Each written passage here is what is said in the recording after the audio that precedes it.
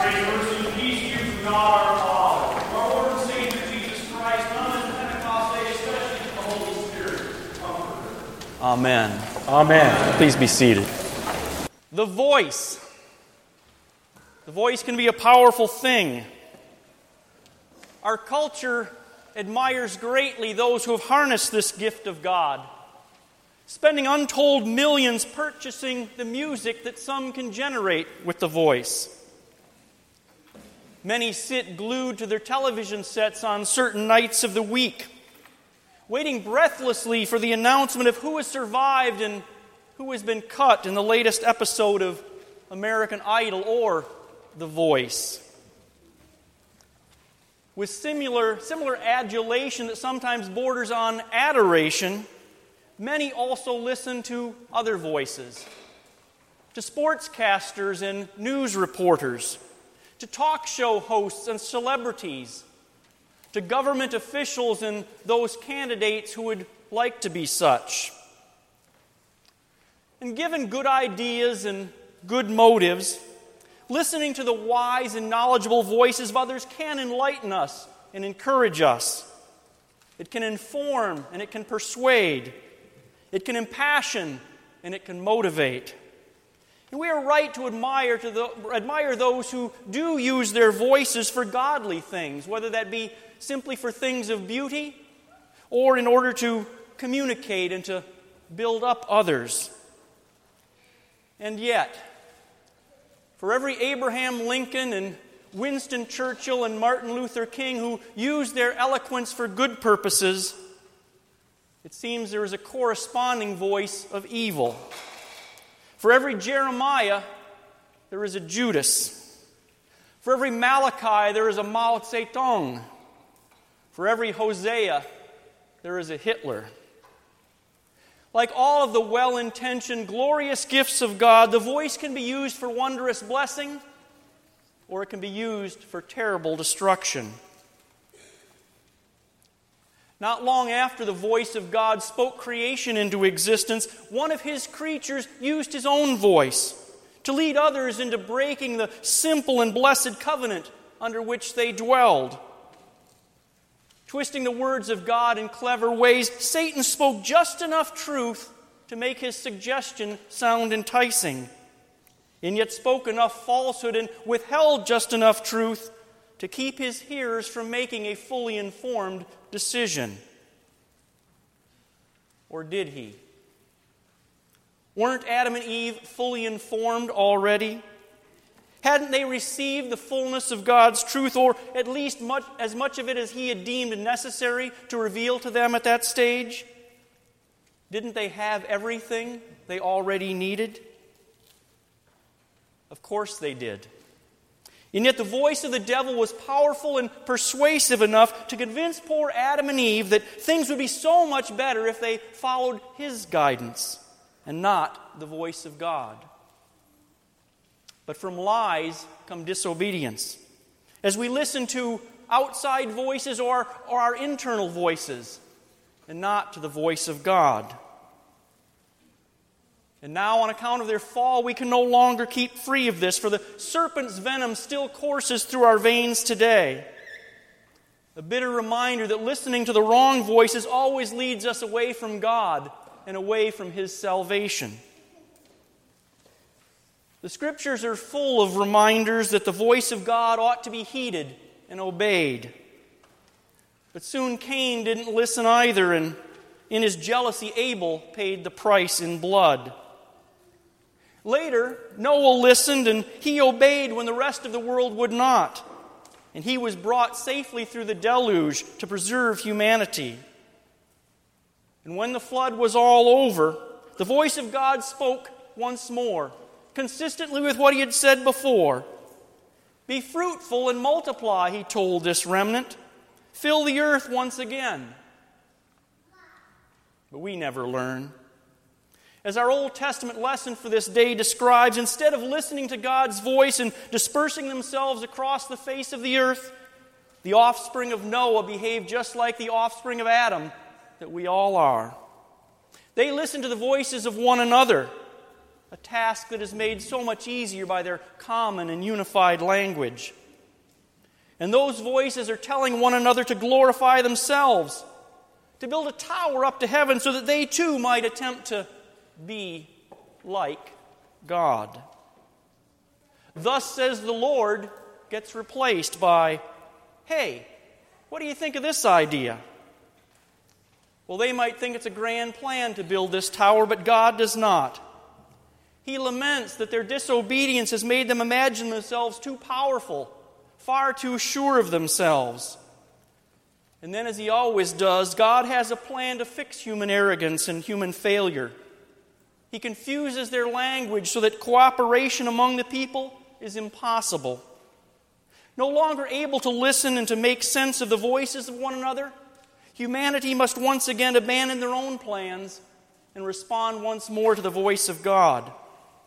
And so the people are dispersed, and the tower is abandoned. Distinctive cultures can now develop across the whole world, the Lord creating a rich tapestry of many different threads. And so it continued throughout the centuries. The voice of God speaking to the people, whether individually or collectively, whether directly or through His prophets. He spoke to them in a language that they could understand, even when they could not understand one another. He's like that, you know. God wants us to hear Him. He wants us to comprehend Him, to know Him, to trust Him. Abraham listened and he believed. He was declared righteous on account of his belief. And yet on many occasions he turned away too, didn't he? Moses listened and Pharaoh refused to. The Israelites listened and then they did not. And eventually they came to fear the voice of God so greatly that they asked that He not speak directly to them anymore. But God always speaks to us in just the right way that we need, if only we are willing to listen. When we are rebellious and we are self-assured, His voice thunders down the threats of the law upon us, like He did from the cloud surrounding the heights of Sinai. And yet when we are fearful, are humble, are seemingly alone and doomed, on that very same mountain, the Lord speaks to His servant Elijah in a still, small voice, filling him and us up with the sweet, tender words of the comforting gospel. And so you have the assurance that Christ was crucified for you and for your sins, that He arose once again from the dead, that He ascended to heaven to be our advocate in front of the throne of the Father, and that you have forgiveness and eternal life for His sake. This is exactly what God did that Pentecost day in Jerusalem too. It is just 10 days after the ascension of Jesus. It is barely 50 days since Judas listened to other voices, the voice of Satan, and Pontius Pilate listened to the voices of the crowd instead of the voice of the Son of God. But now, bolstered by the Holy Spirit which Jesus had promised to them and which had come upon them in a most spectacular fashion, the apostles give voice to both the threats and the promises of God. Peter proclaims law that condemns the Pentecost pilgrims as well as the residents of Jerusalem for their complicity in the death of Jesus.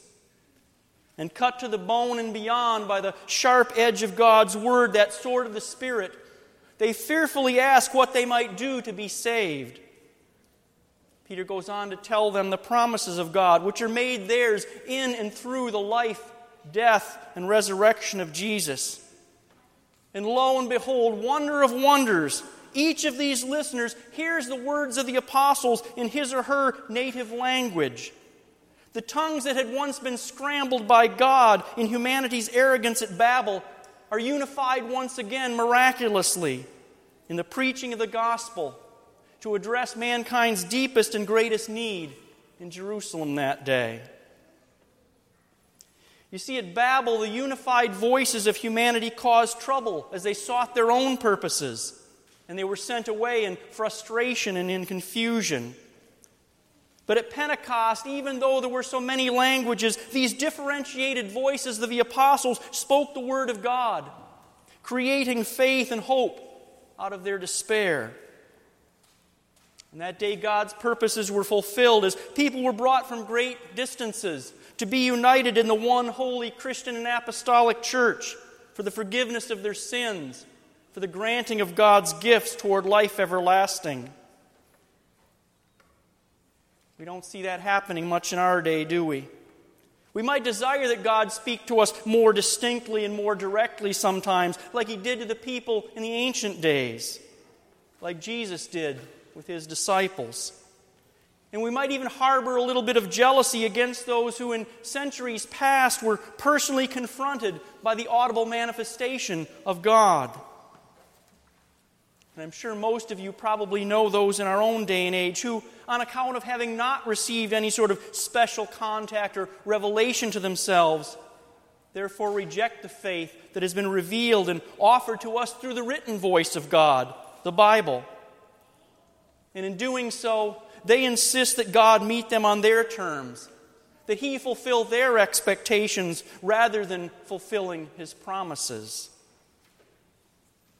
And still others, they claim to have heard audible contacts from God, hearing Him speak and give them specific directions for actions to be taken in response to His words. Now, we certainly can't rule out that possibility, but we do need to be discerning and cautious in responding to such claims. What we can know for sure is that without doubt God is capable of revealing Himself to us in whatever way He wishes.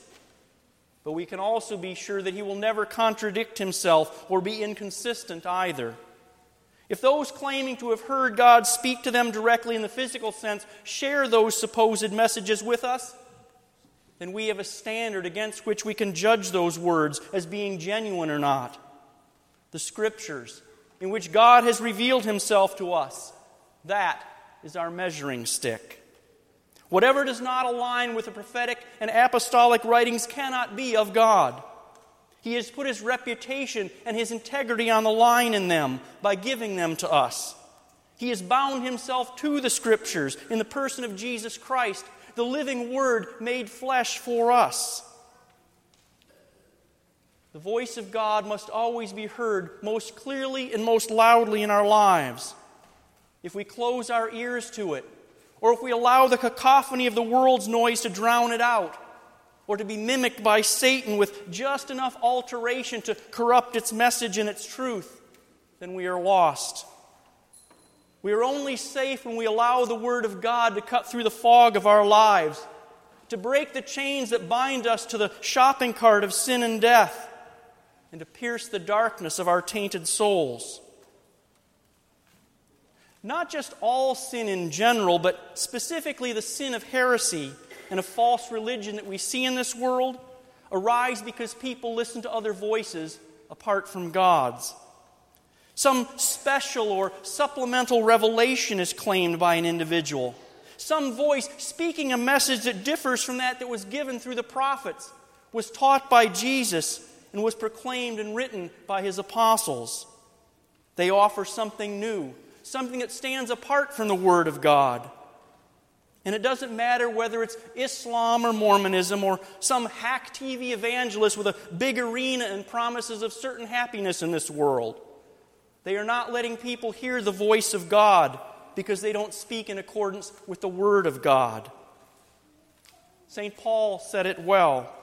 If anyone, even an angel from heaven, proclaims a gospel to you that differs from that which he taught, that is, the biblical faith, then that messenger is to be accursed. Today we confirm 5 of our young people. A handful of dynamic potential sits before us. Young people for whom we hope and pray will continue to heed God's voice and to listen to His message for the rest of their lives and on into eternity. And they will confront a world that is increasingly and overwhelmingly hostile to the truth of the faith that they will confess this morning. A world that is led by Satan's voice to question and to reject and even to actively pursue the destruction of their faith and that of the Holy Church. It will not be any easier for them to resist the temptation to listen to those other voices than it is for you and me. There are plenty of voices out there in the world offering far more pleasant thoughts and images than a man who has been bloodied by whips and thorns and nailed to a tree.